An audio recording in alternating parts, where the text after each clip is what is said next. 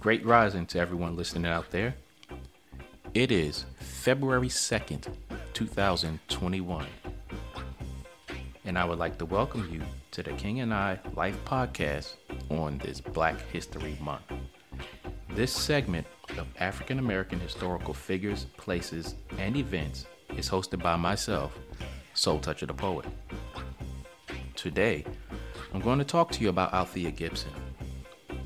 Althea Gibson, the first black athlete to cross the color line of international tennis and golf, was born on August 25th, 1927 in Silver, South Carolina. She was the daughter of sharecroppers Daniel and Annie Bell Gibson, who worked on the cotton farm. Gibson started playing tennis in the 1930s when her family moved to Harlem, New York. By 1939, at 12 years old, she won a New York City Paddle Tennis Championship. In 1941, Gibson won her first American Tennis Association's New York State Championship. She later won the American Tennis Association National Championship in the girls division in 1944 and in 1945. Although she lost in 1946, she won her first of 10 straight titles starting in 1947. Although Gibson struggled in the classroom or just skipped school altogether, she obtained a full athletic scholarship at Florida A&M University. After she graduated, she taught physical education at Lincoln University in Jefferson City, Missouri. A 1950 piece in the American Lawn Tennis magazine written by Alice Mabel, a former tennis number one, criticized the sport for denying a player of Gibson's talent to compete on bigger stages. This caused the white-dominated sport to allow Gibson to play at Wimbledon in 1952. In 1953, she broke into the top 10 tennis players list in the United States, reaching number 7. Her success continued after the United States State Department sent her on a goodwill tour of Asia. She won 16 of 18 tournaments in Europe and Asia.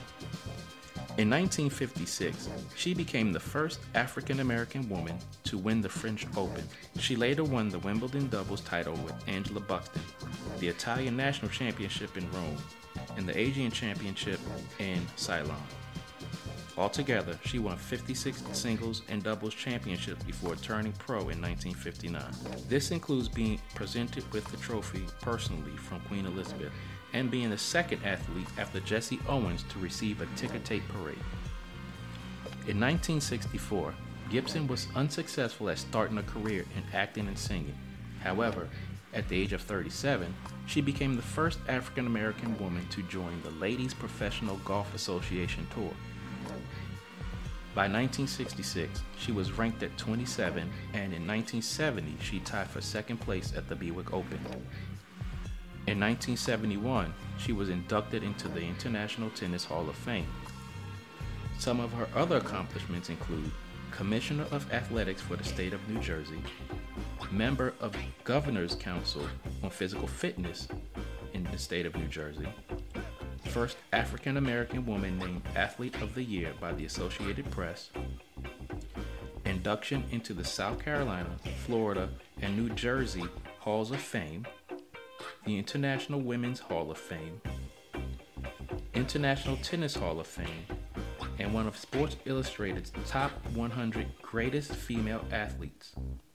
Althea Gibson passed away on September 28, 2003, at the age of 66 in East Orange, New Jersey. If you would like to give us feedback or input on this and other topics, submit your request to kingandI369@gmail.com. That's KINGANDEYE369@gmail.com. Thank you and have a lovely day.